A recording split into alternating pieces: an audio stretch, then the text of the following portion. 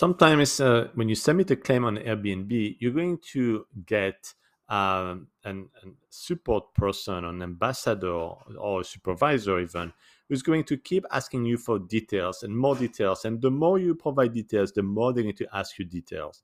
And that is one of the techniques from Airbnb to actually have you give up. And even though you have the video, even though you have the invoice, they may ask you for two other invoices. And that is unfair. So at some point, you have to be very strict with Airbnb.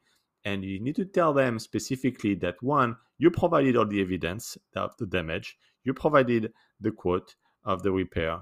And three, you're doing your best to be a great host and to delight your future guests by having just a fair resolution here. And you would like Airbnb to do the same and stop asking additional data when they already have all of the data in hand to make a decision. So my point here is at some you have to be firm with Airbnb when they keep trying to ask you more details when you feel you provided all the details necessary to make a decision, or it's actually all the details you have for this particular property. Like you cannot go back and take additional photos of the damage because time passed.